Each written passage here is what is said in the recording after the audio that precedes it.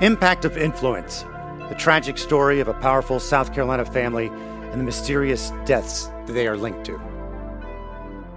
Hello there. I am Matt Harris, Seton Tucker in front of me, and we've got a lot to talk about in this episode. We want you to go to murdochpodcast.com or the Murdoch Podcast Facebook page for your comments. We're always appreciative of you helping us out to get better and giving us information and questions we try to answer. I also would like you to share this and please give it a nice 5-star rating if you feel we deserve it at the end of this. We're going to talk about jailhouse phone conversations. We're going to talk about the possibility of some young men working in the PMPED law firm that are being talked to by authorities. And we're going to talk about Cousin Eddie appears again. But we want to start with Judge Carmen Mullen. Seton set that up. So we had some big news with Judge Carmen Mullen. We had a South Carolina solicitor, David Pascoe, sent a letter to the South Carolina Disciplinary Council in regards to Circuit Court Judge Carmen Mullen. In the letter, he says that Eric Bland had filed an official complaint in regards to the Gloria Satterfield Alex Murdaugh matter. As we reported on an earlier podcast, Eric backed off his request to depose Judge Mullen after receiving some pressure. This letter asserts that Judge Mullen recused herself from the Mallory Beach Murdaugh matter on April 12, 2019. And then just less than a month later, she signed off on a settlement on May 13th of 2019 after recusing herself from the Beach case. Yes, and we have many questions about that, and that is why we have our legal analyst and fan favorite, a former prosecutor and a former defense attorney, John Snyder. Hello. Hello. How are you guys today? We're great. One thing I want to get right to, because obviously people around the country listen to the podcast, when you say a South Carolina solicitor and an attorney, a solicitor, is it fair to say, is similar to a district attorney in many other places? It is the exact same role. So some states call them district attorneys. Some states call them solicitors, but their role is the same. They are constitutional authorities whose job it is to execute and enforce the laws of the state. Okay, so when a district attorney files a complaint, and he filed this complaint, also Eric Bland filed a complaint, does that mean there's potential or a signal that there may be criminal charges, or does it not make a difference that it's the DA or solicitor who filed the complaint? It means two things. One, as members of the bar, we all have an obligation to report misconduct of our peers and report misconduct of judicial officials in the rare occasions that occurs.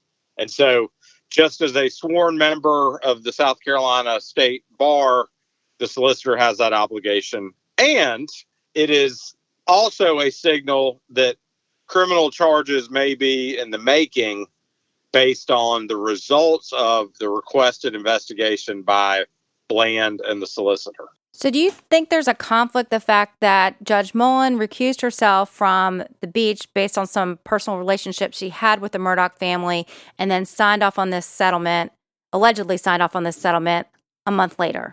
If we assume that what's being reported and what we're deducing from the evidence in front of us, that she recused herself because of her relationship, then she turns around with the same party and does not recuse herself, that is absolutely going to get lots of scrutiny from authorities, both the Judicial Conduct Committee, the State Bar, and local law enforcement. She said in the intro, so Judge Mullen recuses herself from any legal matter pertaining to the boat crash in 2019 that killed Mallory Beach, where Paul Murdaugh was allegedly driving.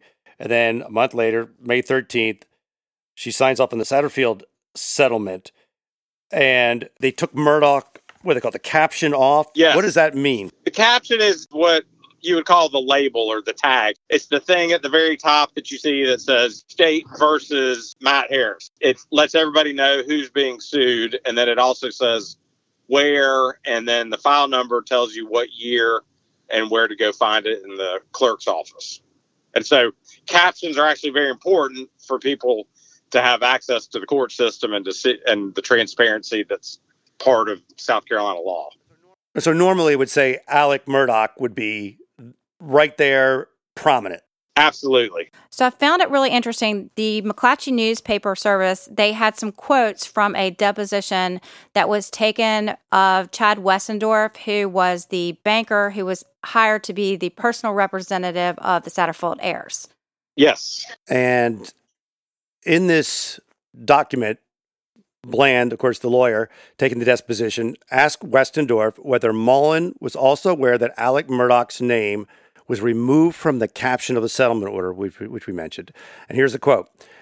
Ever hear that discussion that the reason Alec's name was being taken off that caption was he didn't want Mark Tinsley, who was suing him for the Mallory Beach boating accident, he didn't want anybody to find out in public record that this kind of money was being paid from his homeowner's insurance carrier. That's Bland's question.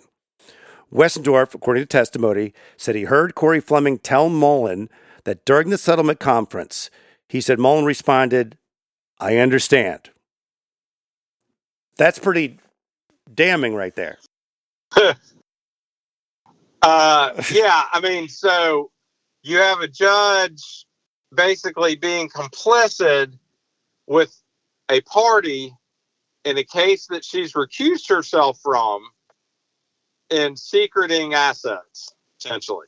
I noticed that the FBI and SLED were in on these depositions. Westendorf tells Bland that he told the FBI and SLED, so not in this deposition, but Westendorf saying to Bland, I've already talked to SLED, I've already talked to the FBI, and I've told them these same things. That's what I interpret. Correct.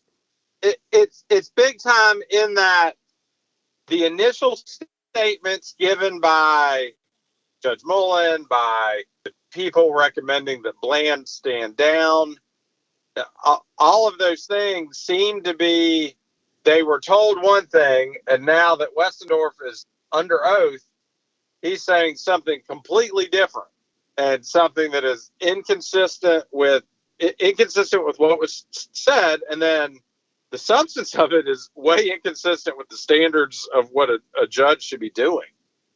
The judges should not in any way be taking into consideration what's going on in another case, especially one that's related. And Westendorf has basically testified to all this under oath. And so you're going to find, I think you go back and listen to our early podcast where we're like, most likely Westendorf is singing like a bird. Yep. And probably wasn't aware that what was going on wasn't supposed to be going on. You called it from the beginning. You said that. And also the other thing that we need to talk about is the filing. So in this meeting with Mullen and Fleming and Westerfield, they say, we're not going to file it because of the publicity over the boating accident. And she responded, okay. So she agreed, if this is all true, to delaying the filing of the settlement. Yes. She agreed to it not being filed, which would again be inconsistent with the norm.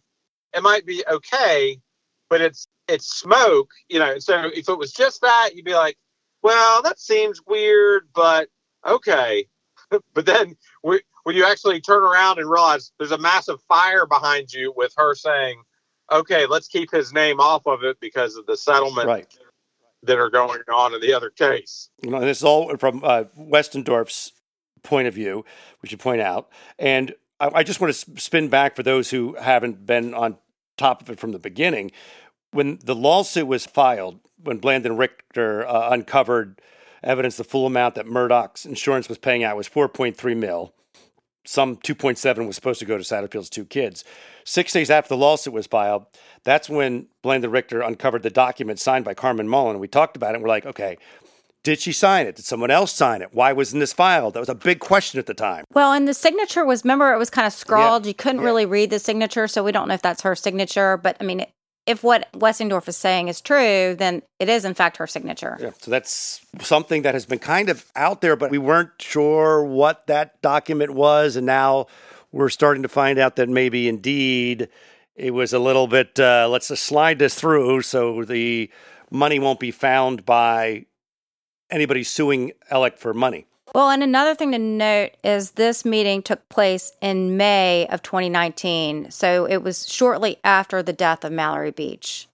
It's awful if said true. Now, I also want to point out that the South Carolina solicitor, Pasco, he points to patterns. He mentions patterns of Mullen, although this is a single complaint, right? Did you read that too, John, where he mentions a pattern?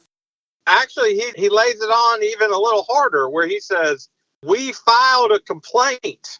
You all dismissed it. Now, the same thing that we filed the complaint over that you dismissed has been confirmed by sworn testimony. Right, because they had a 2019 complaint against Mullen, accusing Mullen of recording phone calls between parties without consent, not disclosing conflicts of interest, which would be this right here, allowing staff members to post critical comments about pending judicial matters on social media and other allegations. So he is saying, I filed this, you guys didn't do anything, and here we are again. That's a guy that is wanting this to be heard and taken seriously, and it seems like he doesn't believe it was. I don't know anything about this prosecutor other than reading this letter, but it sounds like he's not someone that's okay with the status quo. He does not believe in the system for the system's sake. He's saying, hey, there's an issue. There are problems. You judicial standards ignored those.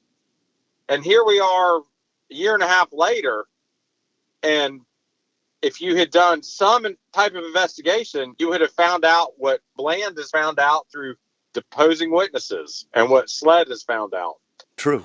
You guys never took this seriously. And so this malfeasance was able to rot a year and a half longer than it should have. And in the meantime, we as the public should say, how many other cases, how many other lawyers have benefited from this? And then on the other side, how many people in the courthouse have been screwed over by a system that wasn't operating the way it was supposed to? So you don't often hear about judges being under this kind of scrutiny. So what is the process? Like, what happens next with Judge Mullen? The obvious process from this letter will be judicial standards will open an investigation. They'll do their investigation. They'll do a report, and then they'll publish their decision of what action to take. And it could be as little as nothing happened here to a censure, which would be you did bad, don't do it again. Or it could say you're no longer fit to be a judge. Will she remain on the bench until this time? She will. The spotlight that is now on her and the committee that's going to check into it makes me think it's not something that they can just go, nothing to see here. I mean, if they do, then their system is a farce, and it should be recognized, and the nation needs to know that they don't take these things seriously. Because at some point, somebody's going to dig into every single ruling dealing with Alec Murdaugh and every single judge and every single settlement. Wouldn't you imagine like a fine-tooth comb with everything that involved him? Absolutely. So you've got the young man that was in the automobile accident, that case. So how many of his cases was he taking money improperly to fund his lifestyle, and the other lawyers in this town funding their lifestyle on the backs of people that they claim to represent and stand up for? And then on top of that, you're going to have to find out who just looked the other way, who was complicit, that's a whole. Now we're going deep into things. You got the magistrate who sets a bond before a hearing's even had. It's as ingrained a community for Alex's benefit as you may find, and anybody that was on the losing end of that corruption has a right to have their cases reheard and has a right to have the people that perpetuated the injustice dealt with properly. One last thing before we move on from Judge Mullen, you wanted to point out about the deeper pockets that might be available. That's right. Judge Mullen is an officer of the state of South Carolina. And so if Bland and other attorneys can prove that her conduct was egregious and not appropriate, the state of South Carolina may have liability, and the Beaches and the Satterfields may be able to recover against the state of South Carolina. Take a little break and get you ready for some traveling you've got coming up, some international trip where you want to be able to at least get around, right? So you want to learn the language of the country that you're going to. You want to experience it with a little bit of knowledge going in. And you can get a lot of bit of knowledge when you use Rosetta Stone. It's the most trusted language learning program. It's available on desktop. It can also be used as an app on your phone or tablet. And Rosetta Stone teaches through immersion. It's instead of memorizing and drilling vocabulary words, you learn by matching audio from native speakers to visuals. You read stories, you participate in dialogues, so you are ready to go. It's the most trusted, time-tested app out there. They've been the expert in language learning for 30 years. Buy Rosetta Stone now, and you never have to pay a renewal fee. Don't put off learning that language. There's no better time than right now to get started. For a very limited time, Impact of Influence listeners can get Rosetta Stone's lifetime membership for 40% off. That's 40% off unlimited access to 25 language courses for the rest of your life. Redeem your 40% off at rosettastone.com/today. Next up for legal analyst John Snyder, Seaton talk about the jailhouse phone call recordings. So there were some jailhouse phone calls of Alex Murdaugh that were released to Fitz News last month.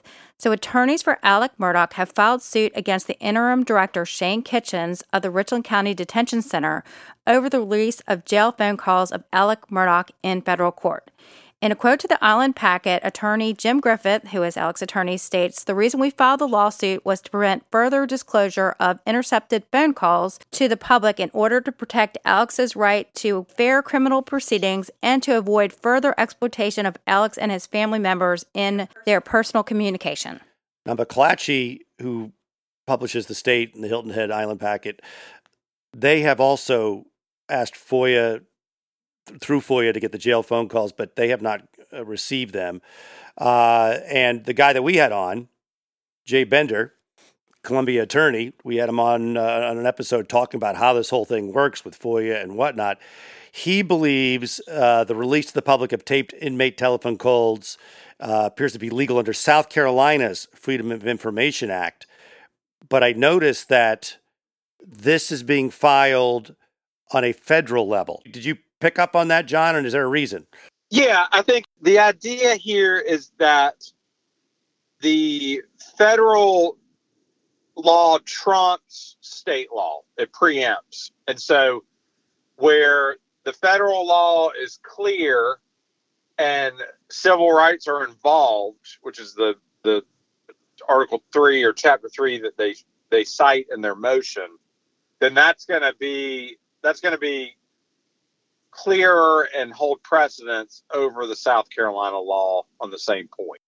Because Murdaugh's attorneys say that the federal law, quote, prohibits the disclosure of recorded telephone communications of inmates to the public in response to a records request. So that's why he's going federal. Yeah, can you explain Title III to us? Yeah, I mean, it's the Civil Rights Act, and if people get a chance to read their motion, it lays out very clearly that you have a constitutional right to not have the government trample on anything that might prejudice your trial. And so what they're citing is the specific statutes related to the release of inmates' phone calls, and that there's clear case law on what is to be released and when it's to be released, and none of those fit the FOIA request release that these bozos release these tapes under. Now, they're salacious. They're fascinating from, trying to understand what kind of person Alex Murdaugh is, but they should not have ever been released, in my opinion. The argument they make is the inmates are informed that the calls will be recorded, but not informed they'll be provided to the public. Is one of the arguments they make. That's right. So when you're in jail and you call and say, hey, Mom, come bail me out, you should not say, by the way, Mom, I had a case of White Claw followed with some fireball shots, and I was really drunk when I was driving. Because that is being recorded, and the purpose it's being recorded is to be used against you in court, not to be used against you in the court of public opinion. Which would then cause perhaps an unfair trial, as the theory goes. That's right. And as these lawyers point out very well, and also violates your federal constitutional rights, which kind of should still mean something. There are a couple of things. So one, was it a timing thing? Like maybe these calls could be released after his trial? The way I'm reading the law, the purpose of the recording is for law enforcement to assist them in the ability to execute their case, not to be released to the public. He's not a public figure. He has an expectation. We all have an expectation of privacy when we talk to each other on the phone. So what I'm kind of hearing is there's a difference between monitoring and releasing. Huge. I mean, that's the crux of it. That law enforcement needs to make sure that grandma's not bringing you a pound cake that has a file and a Dellinger pistol in it. Right. It's not to listen to you talk about, the quality of Cheetos in the commissary, then to be released and to be made fun of that you love Cheetos. Yeah. And Bender's take on that is, but it's held by the states, so therefore it is a public record. And that's where you're saying that's the whole thing. But it looks like the federal is different than the state, and that's important in this case. Well, and I disagree with Bender's take on that. I don't think they intend to have the tapes released to the public. They're intended to be released to assist law enforcement. But they're not a 911 call. They're not, the calls don't do anything to benefit the public. And the person who's on the other line, like the family member, right, is not under scrutiny. How do you think further communications are going to go? I mean, I know that they have filed an injunction to try to stop future communications. So how do you think family members are going to be able to communicate from this point forward? My hope would be that an injunction would be issued that would allow them to communicate with the expectation of privacy, understanding law enforcement will be monitoring, but not that it's going to be released out to the general population. Again, I just don't see any benefit at all for that. Like a family member says, "Oh, I feel so bad for you." Now they're going to be criticized publicly when they might be just saying that, to make the guy feel good, or because he's a brother or sister or whatever. They won't be able to. Well, I mean, or Buster might be saying, "Dad, I really miss you," and that's a normal human emotion for a son to have for his father, no matter who his father is. And there's just no benefit in the execution of justice. And that's really, the standard should be what helps bad guys that do bad things be punished versus what's just done for salacious reporting and people to fill commentary. Oh, can you believe? And it's like, well, that's not what justice is, and that doesn't bring us any closer to justice for the victims. It doesn't help Bland and the case for Beach. It doesn't accomplish anything for public benefit. Well, there was another thing I noticed with this is Harpootlian and Griffin had asked for attorney's fees and damages. Do you think that is reasonable? I do think it's reasonable, and it's statutory, and not only did they think that they should get them, but Congress did when they enacted these statutes. What about I mean, this is really the big question. Do you feel like these tapes being released impact Alex's ability to get a fair trial? At some point, how many times can you screw the guy over and it not have an effect on his defense? That there's that issue. Okay. 2, all of us need to not be okay with someone's civil rights getting trampled, whether or not we like them, whether or not we agree with anything about them. We shouldn't be okay with the system. I mean, it's the exact same thing. The system's being manipulated to achieve an end. That's not what the system is for. The system is meant for facts to be gathered, the facts to be applied to the law, and a result to be issued. That's it. It's not death by social media or death by podcast or death by newscast. It's justice. And we should all want that for everyone so that it's there for us if we ever need it. Other news organizations have filed FOIA requests for these tapes, and they haven't been released.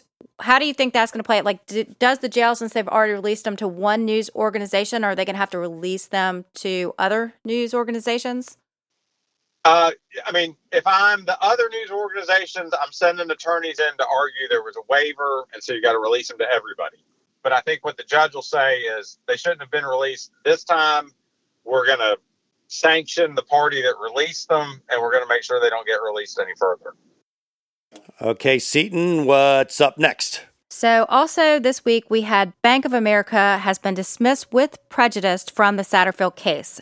So my question to John was, do you think this means there was some sort of settlement? Yeah, the parties agreed that whatever issues there were between them and Bank of America have been adequately addressed. And so a dismissal with prejudice means that they can never bring any further claims against Bank of America related to these parties and the factual allegations therein.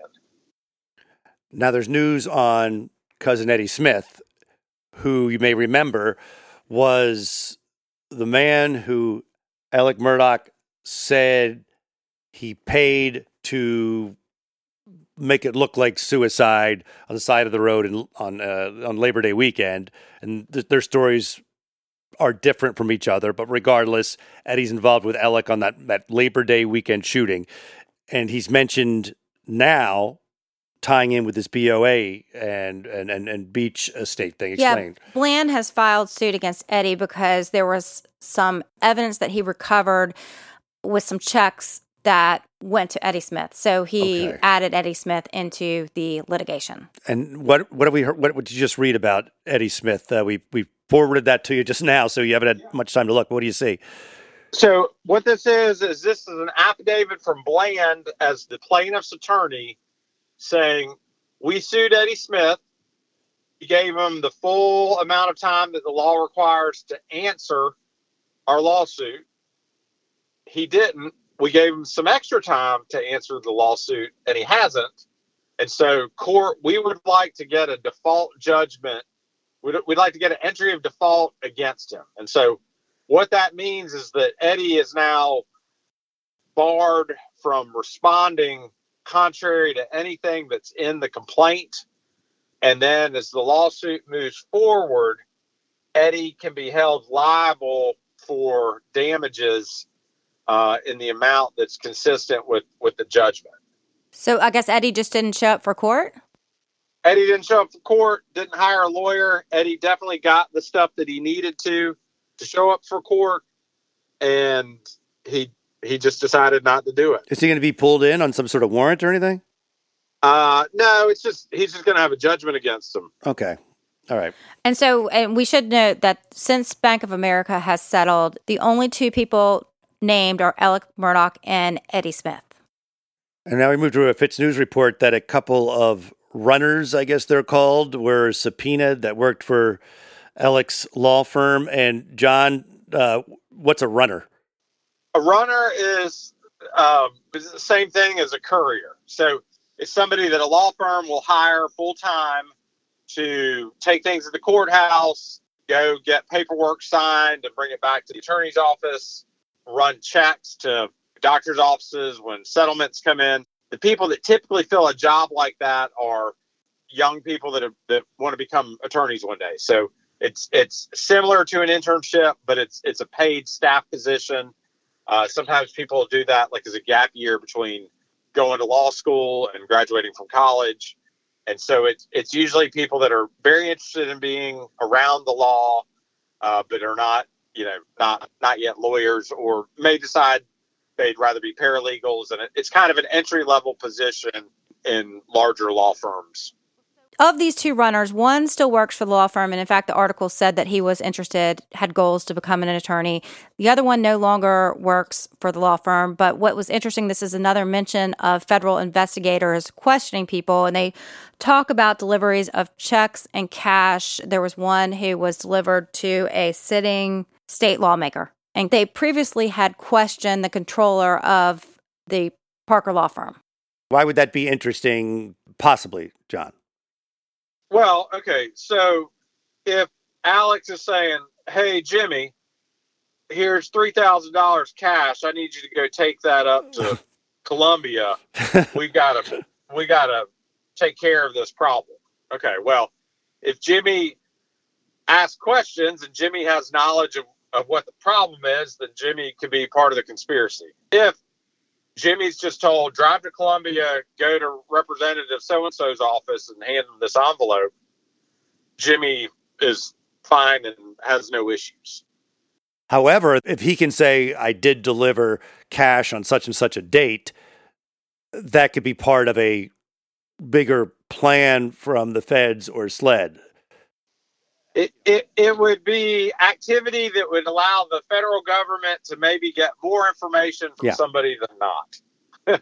Right. But do runners typically really know what the check is for? I mean, No. I mean, they're handed an envelope and told they're handed an envelope and they're told to go do what they need to do. So it could be a nothing burger, this whole thing. It's just but they're just checking everybody. Well, they were questioned, I think it's a nothing burger in their conduct, but a something burger in what was Alex telling you to do. Yeah, that's right. And that's right. Where did he tell you to go? And that helps connect the information that they already have about where money went and where it came from.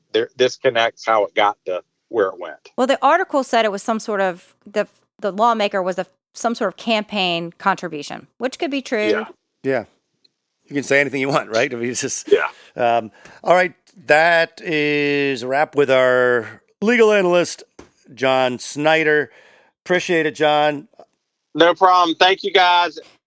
So we talked a lot about Corey Fleming in this episode, and we're going to be putting up on our Facebook page, which is Murdaugh Podcast, a connections page where you can see some of the connections that Corey had to key members of this story. So go check it out. And rate the episode, if you would, please, and share it. Again, Murdaugh Podcast, Facebook, murdaughpodcast.com, and we will talk soon.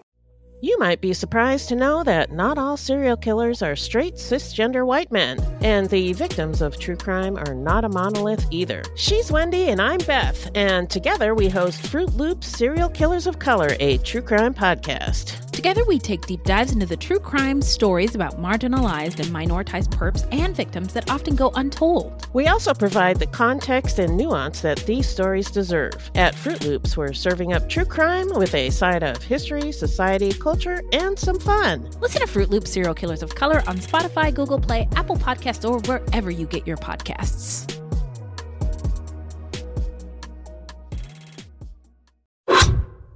So when the scammer uses the hypnotic method of building rapport, then they create dysfunctional, delusional reality. That's how a scam begins. Convincing the mark that it makes perfect sense to hand over their money to a con artist. The Scams and Cons podcast tells you how scams are run. You'll hear how people are convinced to buy fake art, buy machines that print money, or steal your house. I get a phone call from my wife, and she let me know that they had decided to move all our stuff out. I could no longer do anything about it except go through an eviction. And you'll hear it from the experts. people who run the cons. So we go to your bank, you go in and get $6,000 cash, give us each $3,000, we give you this. You go home and what you find out is cut up newspaper. It's fun to know how the trick is done, and that's what Scams and Cons is all about. Listen at scamsandcons.com or wherever fine podcasts are found.